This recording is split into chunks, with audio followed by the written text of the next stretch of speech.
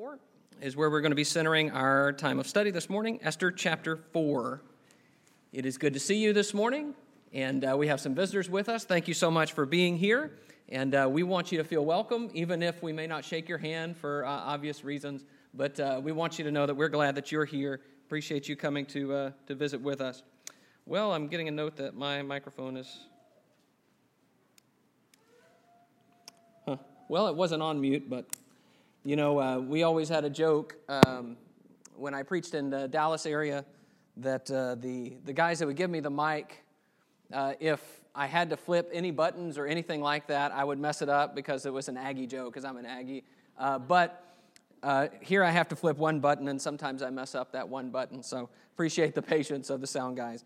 Esther chapter 4 is where we're going to be this morning, and what I want to do for our time is to take a story here that I think will give us some insight into some of the things that we're experiencing and working through as a culture, as a society, and as Christians. In Esther 4 and verse 13, it says, "Then Mordecai told them to reply to Esther, 'Do not think to yourself that in the king's palace you will escape any more than all the other Jews.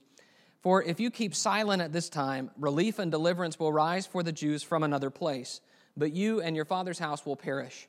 And who knows whether you have not come to the kingdom for such a time as this?'" So Mordecai asks an awesome question. He says, who knows if you haven't reached the position you have reached, come to the kingdom for such a time as this. Esther is written during a time when the Jewish people are in Persian captivity, and some of the Israelites there are elevated to positions of great status, including Esther, who at this moment is the queen. And Mordecai asks the question, what if this has been God's plan all along? What if God has been at work to bring us all to this precise moment in time so that he can act through us? What if God made us for this moment? And I've been thinking about this text in light of the situation that we're living through, because we are living in strange days. This is an odd time. So we've spent the last several months staying home and wearing masks and shutting down businesses because of a severe and rapidly spreading virus. And we've endured an economic collapse that is at least partly related to that, is now officially a recession. Many people have been furloughed and hours have been cut, and some have lost jobs and income. Schools have shut down. Economics and culture have just kind of been canceled for the last few months, and that's been weird. And in the midst of all of that, while we're all quarantined, of course, the police in Minneapolis have been charged, several police officers have been charged with the murder of a black man in their custody. And the video of that, maybe because we're all sitting at home, has sort of gone viral. And of course, it is always tremendously disturbing to watch a video like that video, and it has sparked widespread outrage and has crystallized the issue of racism and disproportionate maltreatment of blacks by police, by the justice system. And so there are now regular protests during a pandemic, protests now that some of which have gotten out of hand, and there's been looting and violence and destruction of property, including last night, by the way, I saw on the news that in Atlanta there's all kinds of unrest and disturbances there over yet another issue among blacks and the treatment by police. Meanwhile, as Christians, we're meeting in two separate groups, and we can't shake each other's hands. And the question that I have is, how do you live in a time like that? And I think we're all asking that. What are we supposed to do? How do we respond to all of this? And Mordecai's question, what if you didn't come to the kingdom for a time like this? Makes me wonder, what if we are not victims of our times? What if we are exactly where we should be? Exactly where God wants us to be, in a time and place to advance his will in the historical moment in which we live. You think about all the privileges that we have as Americans and as Christians. God has given us unique blessings. Jesus tells his disciples that you are a city set on a hill. You are the light of the world, that you have an influence over people and a place in which God can use you in the society in which you live. And we are blessed by this. We live in a society where we are free to speak our minds, without fear of the government coming and disciplining us for thinking and saying the wrong thing. We're even free to protest things that the government does that we feel are unjust without threatening the government. That has not been true in almost any society in history. That is a tremendous blessing. So how do we use these blessings to the glory and the purposes of God. I want to suggest to you that God made you for this moment. God made all of us and placed us here just for a time like this. And I want us to think about how that could be true, how God could put us here for such a time as this. Now, I have an open door here because I believe what we see here, instead of being a victim idea, is instead an opportunity for us as the people of God to advance God's purposes. And I want us to think a little bit from this story about how we can do that. So let's get a little background on the story that we're studying. Mordecai and Esther are related. They're something like cousins, but Esther's parents have died, and Mordecai raises Esther. And the queen of Persia, incidentally, is dismissed. And so the king starts looking for a new queen, and suddenly Esther, through various means, mainly the fact that she's beautiful, becomes the queen of Persia.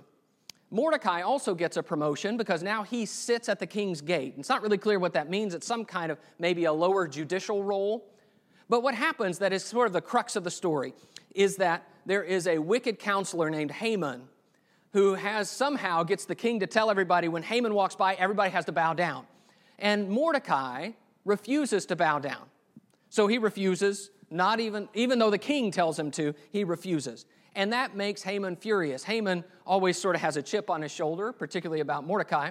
And so what Haman decides is when Mordecai won't bow down, he decides, you know what?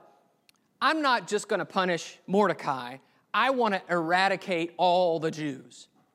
And so he gets the king, kind of finagles out of the king, the promise that all the Jews will be attacked and killed. And that is the problem in the book of Esther. What's going to happen to the Jewish people, the people of God, who now, the king of the greatest empire in the world, who is in charge of all of them, has decided you're going to die? Well, in Esther 4 and verse 1, it says, when Mordecai learned all that had been done, Mordecai tore his clothes and put on sackcloth and ashes and went out into the midst of the city, and he cried out with a loud and bitter cry. He went up to the entrance of the king's gate, for no one was allowed to enter the king's gate clothed in sackcloth. And in every province, wherever the king's command and his decree were reached, there was great mourning among the Jews with fasting and weeping and lamenting, and many of them lay in sackcloth and ashes. So the Jews are all devastated. You can only imagine.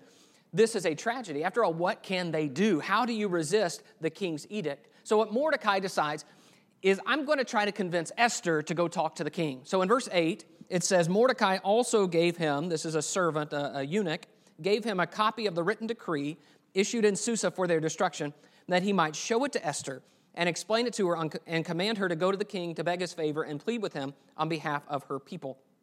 So he says, Esther, you need to go plead on behalf of your people. Now, the problem is that the king is not always available, even to the queen. Unless the king summons you, you don't just go talk to the king. So in verse 11, he talks about that. This is Esther. All the king's servants and the people at the king's provinces know that if any man or woman goes to the king inside the inner court without being called, there is but one law to be put to death, except the one to whom the king holds out the golden scepter so that he may live. But as for me, I have not been called to come into the king these 30 days. So here's the issue. The king of Persia set up a system by which people couldn't always come in. That was to prevent assassination, because, you got random people coming in, you get the wrong guy, and suddenly you're dead. Or to prevent someone dominating the king's time. The king wants to set his schedule, so the king will tell you when you come in, you don't just go in. And yet that presents a problem for Esther. If I go in, there's a penalty of death if he's not happy to see me. So there's a risk to my life even to approach the king about this. So Mordecai challenges Esther, and this is the crux of what we're going to study. Look at verse 12 with me. And then they told Mordecai what Esther had said. Then Mordecai had them reply to Esther, do not think to yourself that in the king's palace you will escape any more than all the other Jews. For if you keep silent at this time, relief and deliverance will rise for the Jews from another place. But you and your father's house will perish. And who knows whether you have not come to the kingdom for such a time as this? Then Esther told them to reply to Mordecai, go, gather all the Jews to be found in Susa and hold a fast on my behalf, and do not eat or drink for 3 days, night or day. I and my young women will also fast as you do. Then I will go to the king, even though it is against the law, and if I perish, I perish. Mordecai then went away and did everything as Esther had ordered him. So, we've got this story here, and this pivotal moment is what I want to focus on for a few minutes. And I want to ask the question, if God made you for this moment, what is it that God's people do in moments like these? First of all, God's people listen to concerns in moments like these. See, Esther hears about the king's decree because the word has gotten around, but Mordecai sends the letter to her himself. He sends far more information than what she actually needs. Look at verse 8. In verse 8, it says, Mordecai also gave him a copy of the written decree. Here's the whole copy, the whole message, issued in Susa for their destruction, that he might show it to Esther and explain it to her and command her to go to the king to beg his favor and plead with him on behalf of the people. So, Esther, just in case you don't understand it, this man's going to come and explain it all to you so you know exactly everything that's going on. But Mordecai's concern, please listen, Mordecai's concern is that because it doesn't directly involve Esther, she might not pay as much attention to it as otherwise. So he says this in verse 13, do not think to yourself that in the king's palace you will escape any more than all the other Jews. For if you keep silent at this time, relief and deliverance will rise for the Jews from another place, but you and your father's house will perish. So you hear what he's saying. Don't think you're going to escape just because others might not know. Esther at this time, they don't know she's a Jew. So you might think, oh, I can escape. But he says, don't think you'll escape. Listen, even though you're not directly involved. His fear is that because it doesn't touch her as directly as everyone else, she might try to wilt at this pivotal moment. God's people listen to concerns. This is a concern that might not directly affect Esther, and yet she listens. She hears because there's something amiss. I want to propose to you that just because something doesn't touch us directly doesn't mean it's not real. Just because we haven't experienced something or aren't threatened by something doesn't mean that other people are not. And the reason we need to listen is because there are concerns that we may not know about if we don't listen. And I want to remind you that this is a biblical priority. I'm going to show you a series of passages here. I just want you to read through them, and I want you to remember, just because we're not turning to each of these are every one passages from God's Word that stress the need to listen in times like these. This is Proverbs 21 and verse 13. It says, whoever closes his ear to the cry of the poor will himself call out and not be answered. So the idea is poor people are crying and we can close our ears. We can ignore it. After all, it doesn't affect us in the same way it affects them. Maybe they're exaggerating. Maybe they're poor because they deserve to be poor. And so it's very easy for us to find ways to turn our ears away and not listen. Proverbs 31 and verse 9 says, open your mouth, judge righteously, defend the rights of the poor and needy.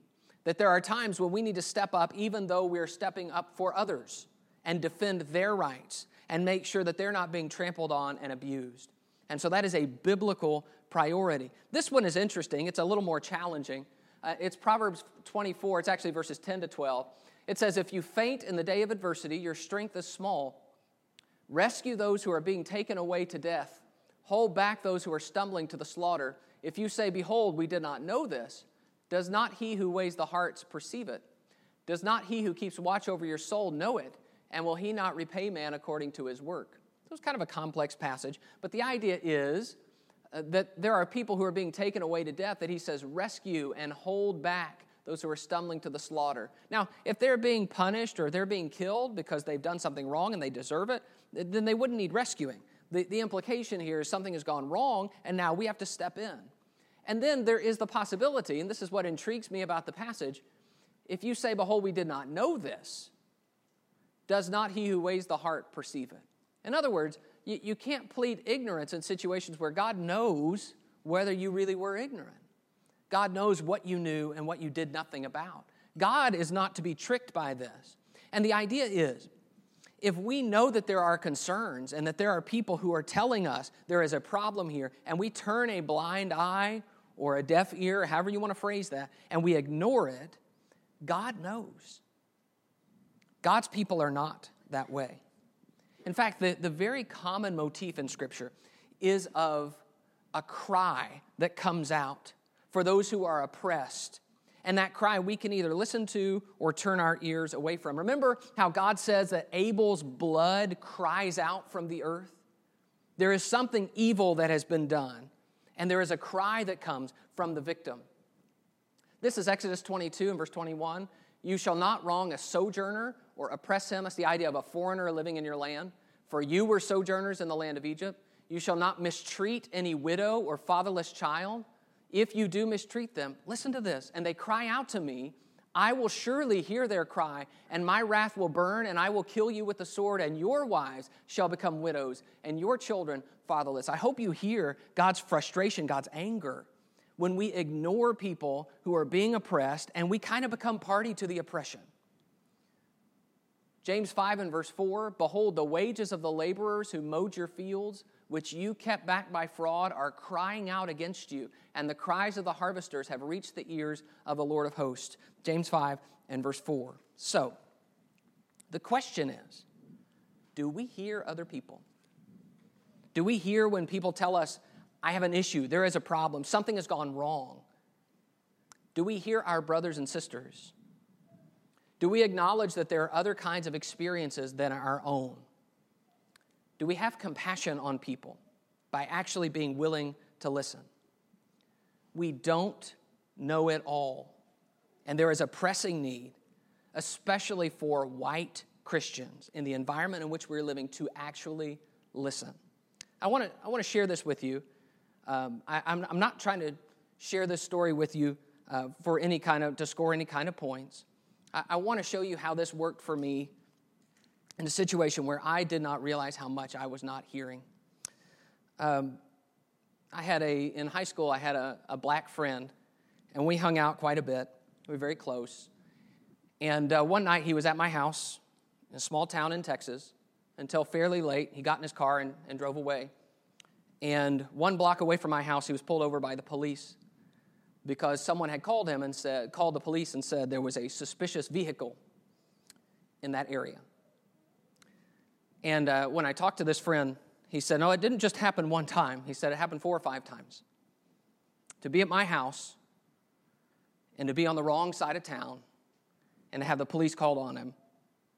And what I felt when I heard that from a great friend of mine, I was shocked because that's never happened to me.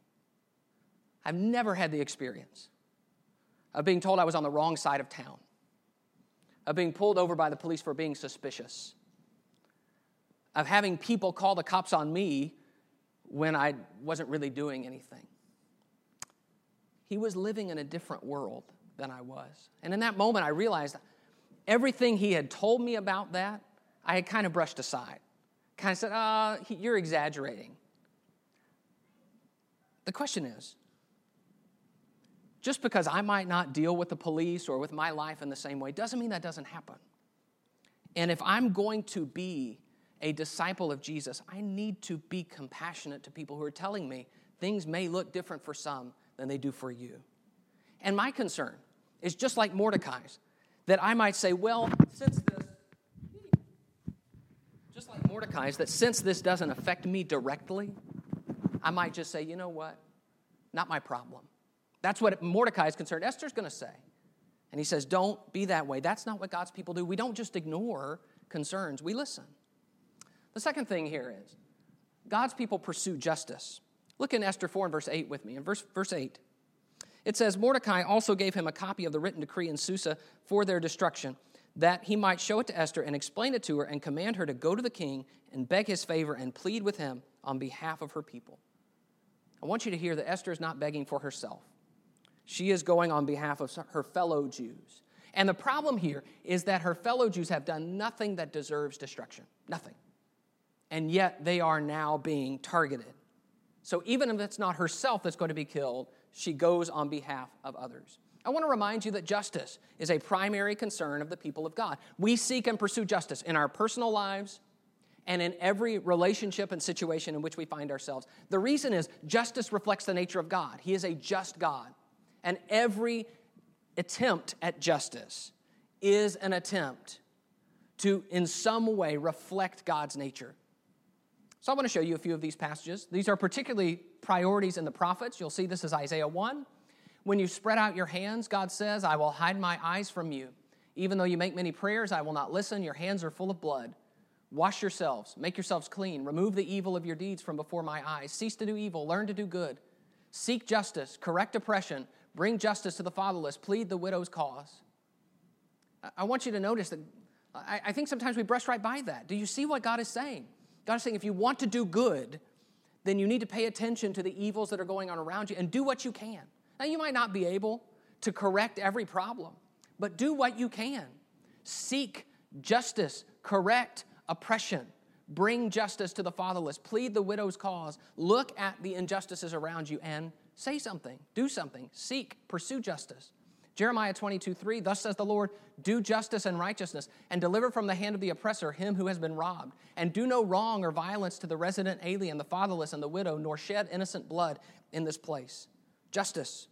Amos 5:15, hate evil and love good and establish justice in the gate. Micah 6 and verse 8, he has told you, O man, what is good, and what does the Lord require of you but to do justice and to love kindness and to walk humbly with your God. Notice these are personal things. This is not talking about a society. He is saying this is what God's people do. They do justice and they love mercy and they walk humbly with their God. Jesus says, woe to you, scribes and Pharisees, hypocrites, for you tithe mint and dill and cumin and have neglected the weightier matters of the law, justice and mercy and faithfulness. It could be that we reach a point where we have neglected the weightier matters because we are not pursuing justice in the world in which we live. This heart for justice is not political. I am not saying that justice is a Republican or Democrat issue. It's not. We want justice in our courts, no matter who is on trial. We want justice for all people, not just the privileged people, not just the people of our race, not just the rich. We want people to be treated fairly in everyday events and fairly when they're accused of wrongdoing. We want justice for those who have been killed by police unjustly, and we want justice for police officers who have been killed. We want justice for all people. That's the goal. That's the idea. We want justice. And while we understand that there will never be perfect justice here, that doesn't mean we don't pursue it and work for it, and that we don't say something about injustices that we do see. But when we say pursue justice, well, that sounds great. Well, what do we mean? It has a million applications. And we may decide that we want to protest for that justice. That's certainly our choice. We may decide that justice means we need to change some things about ourselves, about the way we engage with other people. Or maybe we need to say some things that we wouldn't ordinarily say on behalf of others who we feel like are suffering injustices. But it may be that we say, injustice may not be so much about the courts. It may just be about the way we're interacting with other people, that we're being unfair or unequal in some way. And so we're going to change the way we think and talk, the casual racism that exists in our lives, the way we separate ourselves from people of other races, and we say, you know what, that's unfair. I'm not going to live that way. I'm going to seek justice. But it will mean standing with people of all races at different times in pursuit of God's priority of justice, particularly justice that's meted out by a government that is enforcing the law. We all want that. All people want that. And Christians should be in the front lines of saying justice is our priority because justice is God's priority. So that's what I see in this story. The third thing is God's people point people to God. I want you to look in verse 14 as the story unfolds. Verse 14, Mordecai says, for if you, Esther, keep silent at this time, relief and deliverance will rise for the Jews from another place, but you and your father's house will perish. And who knows whether you have not come to the kingdom for such a time as this? Then Esther told them to reply to Mordecai, go, gather all the Jews to be found in Susa and hold a fast on my behalf, and do not eat or drink for 3 days, night or day. I and my young women will also fast as you do. Then I will go to the king, though it is against the law. And if I perish, I perish. I want you to notice Mordecai's confidence. He says, if you don't do anything, relief and deliverance will arise from some other place. In other words, God's going to do something. And he can use you, or if you decide you're not in for it, God will use somebody else. God's going to deliver. Now, he doesn't mention God by name, but it's there in the text. Who else would orchestrate all of this so that this moment is right here for Esther to do this work? So God's going to save his people one way or another. But you need to be sure that you're doing your part in reaching out to God. And then what does Esther do? Esther finally makes the decision, and she says, go tell everybody to fast. Why fast? Fasting is tied to prayer. Fasting is about a way we appeal to God. Fasting, just for its own sake, does no good. But in Scripture, fasting is tied to prayer as a way to appeal to God. So she is saying, everybody go home and nobody for 3 days eat or drink anything. because we need to ask God for his help, because I'm about to do something risky, and I need God on my side. So yes, this is a time for action, and Esther is going to act, but it is also a time for pointing back to God, remembering God, asking God for strength, asking God for help. And so when we live in a time like the one we are living in, we have to remember that as much as we listen and as much as we pursue justice, there is an ultimate goal that we're seeking.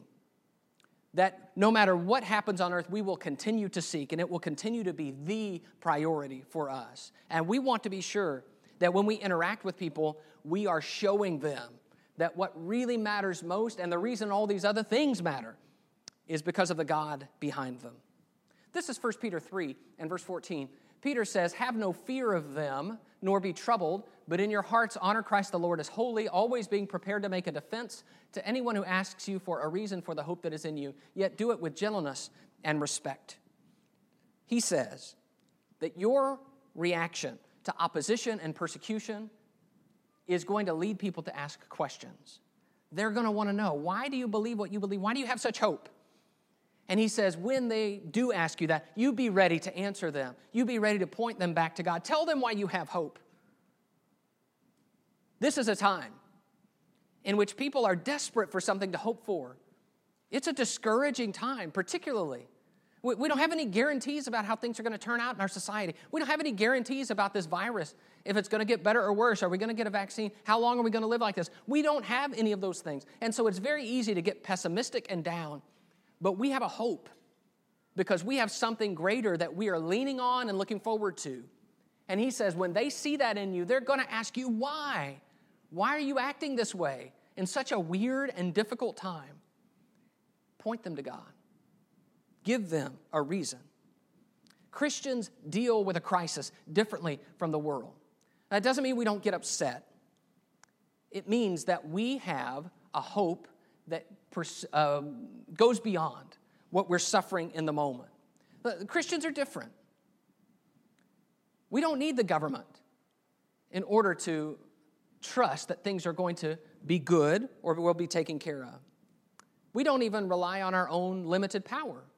We know that what we can do is just not that much. But that's not what we're relying on. We know it doesn't matter if we're rich or poor. God can act in any circumstance. We serve a God who holds the world in his hand, and that makes us react differently to a crisis. And I want to suggest to you that this is the point at which we take a step beyond the discourse that's going on in our world. Because our world focuses on this immediate crisis and this immediate issue. But there is a bigger story about how we conduct ourselves in the world. So, for example, when people begin to talk about human rights and what rights people have, and Black Lives Matter, and different kinds of lives matter, the question becomes then, well, why? Why do lives matter at all? And that's a question that a humanistic perspective can't answer. Why do lives matter? They don't know, but we know. All lives matter because all people are created in the image of God. Because all people will live forever. And we matter because of that. And we treat one another in a certain way because of that. Because the image of God is on every human. There's conflict and struggle among people at all times, in every society, at all times. Why? Have you ever asked why? Why do people not be able to get along? Anywhere, ever. We know why. It's because of sin. In fact, we know why, not just intellectually, we know why emotionally, because we have seen sin in ourselves and we've seen that conflict in ourselves. And so we can then speak to these kinds of disagreements and struggles and say, you know what really helps me process this is the biblical framework, the biblical worldview. I understand this because I know God. And so we cry out to God and we lean on God for the answers to our problems, my personal problems, the problems in my family, in my church, in my society, because God is the answer. But my hope is bigger and deeper and stronger, that even if I am treated poorly in this life, even if I die prematurely from a disease, I have hope of eternal life that is bigger than all of this. And so I trust God to intervene, but even if he doesn't intervene, I still trust him. And that's what our world needs right now. Our world needs to be pointed to the God behind the world, not just to the problems that exist in it. And the last thing I want to show you from this story is that God's people act with courage. Look in verse 16. Listen to Esther. Esther says, "Go, gather all the Jews to be found in Susa and hold a fast on my behalf, and do not eat or drink for 3 days, night or day. I and my young women will also fast as you do. Then I will go to the king, though it is against the law, and if I perish, I perish." Isn't that awesome? Esther has the guts to say, I'll put my life on the line. It's worth it. Now, that doesn't mean she's foolish. If you know anything about the book of Esther, you know that she concocts a pretty elaborate plan about how she's going to work this out and convince the king. But it's not that she's foolish. It's that she is not ruled by her fears. She's courageous. If I perish, I perish. We may not realize how much of our current situation is rooted in fear. There is fear of a virus. There is fear of racial injustice. There's fear of looting and rioting. There's fear of what's going to happen to our country. There is fear. Will our president get reelected? There's fear. Will our president get reelected? On both sides. There is fear. There's fear that we won't have law and order to the degree that we need. And what happens when we're afraid is that it affects our behavior. We act differently when we're afraid. It makes us lash out in anger. It makes us act in unloving ways. It keeps us from listening. It distracts us from the opportunities we have to serve in our everyday lives because we're suddenly just paralyzed by our fear. God's people are not a people of fear, brethren. For God gave us a spirit not of fear, but of power and love and self-control. You know these stories. You know about Esther. Esther saying, if I perish, I perish. You know about Shadrach, Meshach, and Abednego, who when Nebuchadnezzar says, I'll give you one more chance, bow down or you're going in the furnace. And do you remember what they say? They say, you know what, our God is able to deliver us, but if he doesn't, but if not, we're not going to bow down. The courage to say, I'm going to do what's right no matter what. I'm not going to live afraid. So, please understand me. I am not saying that we should be irresponsible in how we respond to this virus. I am not saying that this unrest is unfounded. I am saying that Christians act with courage when things get hard. This is the time when things are hard and people will know, do you really believe what you believe?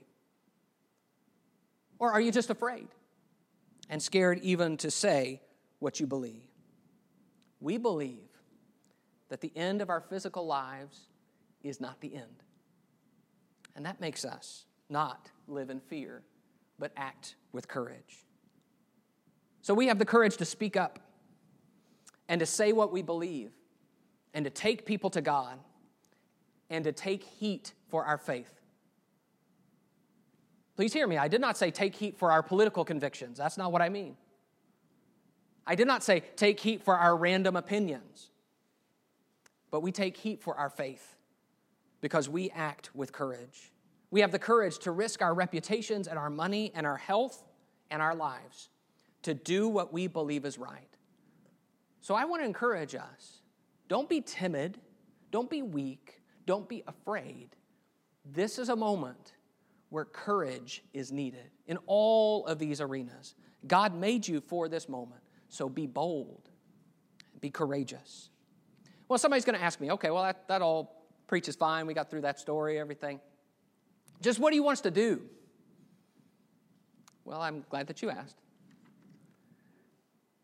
In our response, of course, you can see, we need to be listeners. We need to be pursuing justice. We need to be pointing people to God. We need to be acting bravely. But I'm not advocating a particular specific action. I want us to begin to ask the question, what can I do to help in this situation? What can I do when the world is paralyzed by a virus? What can I do when our society is in turmoil? What can I do? We are not victims of our situation. but God can use us in this moment. Reading this story makes me believe that God doesn't just want us to huddle up and hope that this storm passes. What if we haven't come into the world for such a time as this? So I want you to ask the question, who do you know? What situations are you in that you can help in some way in the current situation?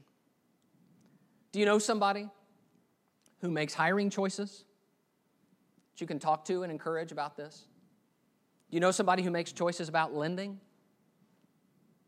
Do you know someone who's a police officer that you can talk to and encourage and talk very frankly about some of these concerns while also supporting the importance of law in our society? How can you help in some small way be a light in the corner where you are?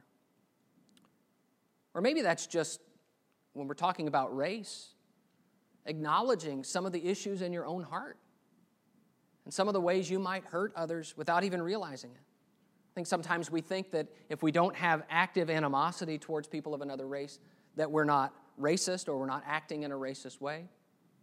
But sometimes we don't realize that we're treating other people differently. This may be something we just need to face. But perhaps most of all, we can reach out and cross boundaries, and we can involve people in our lives and in our social plans that are not like us, no matter what race they're from. And that will be both enormously challenging and enormously beneficial. Try to understand people. Try to talk to them. In some small way, you can help. Who do you know? What can you do to help? For those who are battling a pandemic, you know people that are really susceptible, at risk for this virus? We all do. Can we help them? Encourage them? Many people are battling. I mean, we've been going at this for several months. It's a long time to be completely alone. I'm talking about people in our congregation that we know who are having a hard time.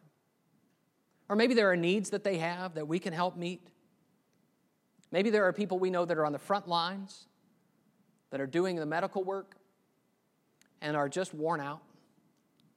Maybe even suspicious of other people because everybody looks like they might have the virus. Maybe we know people who are unemployed or are hard up because they're losing their income. And maybe there are some small ways that we can help. Maybe that's a money thing. Maybe that's a kindness thing. I don't know. I'm asking you to think about, what can I do? Instead of just saying, well, here are the headlines, everything looks bad and worse, to say, what can I do to be a man or woman of God where I am? That's what Esther does. That's what Mordecai does. They say, who do I know? How can I help? What can we do? Because maybe we're in the position we're in for such a time as this. I can't leave this without finishing up the story. I don't want it to be a cliffhanger.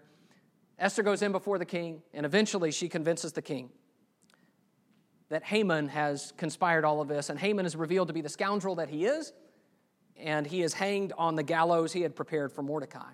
It is a story of how God saves the day through some key people who use their position and influence and faith to effect change. I think we all understand these are strange times, but we are not victims of them. God made us for this moment. Would you pray with me about that? Our God and Father, we thank you so much for this time that we've had to be thoughtful about your word, your will for us, and the situation in which we're living. Father, I pray that you'll strengthen us as your people, that our hearts will not be troubled, but that we'll realize the importance we have to bear witness and to be a light to the world in a dark time. Father, I pray that you will encourage and strengthen your people, that will be listeners, that will be people not swayed by political considerations or racial considerations, but who seek your will and your will alone. And Father, I pray that you'll give us the boldness and the courage we need at times like these to speak up for you and point people to you. Father, we need your strength and we need your wisdom. I pray that you'll help us to be an encouragement to one another as we try to decide what is the best way to be a good influence on those around us. But Father, most of all, we ask that you will use us, that you will put us in situations that you know will be helpful to us and helpful to others, that you'll give us the wisdom and the awareness to see it, and that you'll give us the courage to speak. Father, we pray for your people all over the world, for those who are suffering and those who are afraid and those who are struggling. We pray for those who are suffering injustice and hardship, and Father, we pray that we can minister to them and help them. But most of all, Father, we pray that more and more people will come to an understanding of your will for them, your love for them, and what you've done for them in Jesus. And help us, Father, to be the agents of that change and tools in your hand. This is our prayer in Jesus' name. Amen. There might be someone here this morning who is ready to give their lives over to the Lord, and we want nothing more than to give you the opportunity to be right with the God because of what Jesus has done for you. Jesus came, lived as a man, lived a perfect life, and offered his life as a sacrifice for the sins of the world. And the reason we're here, the reason we focus on God and we read God's word, is because we've come to believe that Jesus is the Messiah, God's Savior, God's Son. And because of that, we've given our lives over to him.